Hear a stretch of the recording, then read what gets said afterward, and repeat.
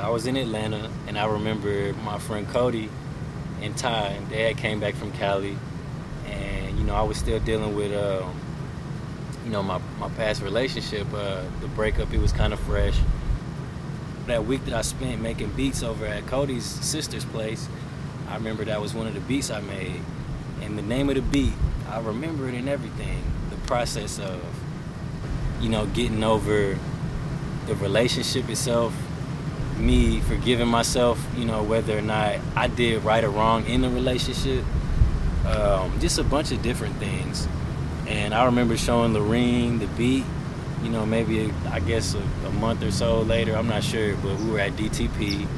It was me, her, Strato, and she came up with it. She was rolling 2 blunts.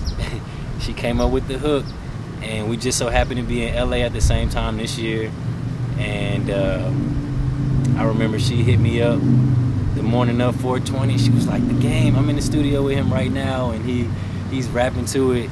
And I didn't know Wiz was gonna get on it, so when it was released and I found out that Wiz was on it, I was just like, "Whoa, this is crazy. I don't even know what to do with myself right now." I remember running around the studio 3 times, like I couldn't believe it. I was in such a low place.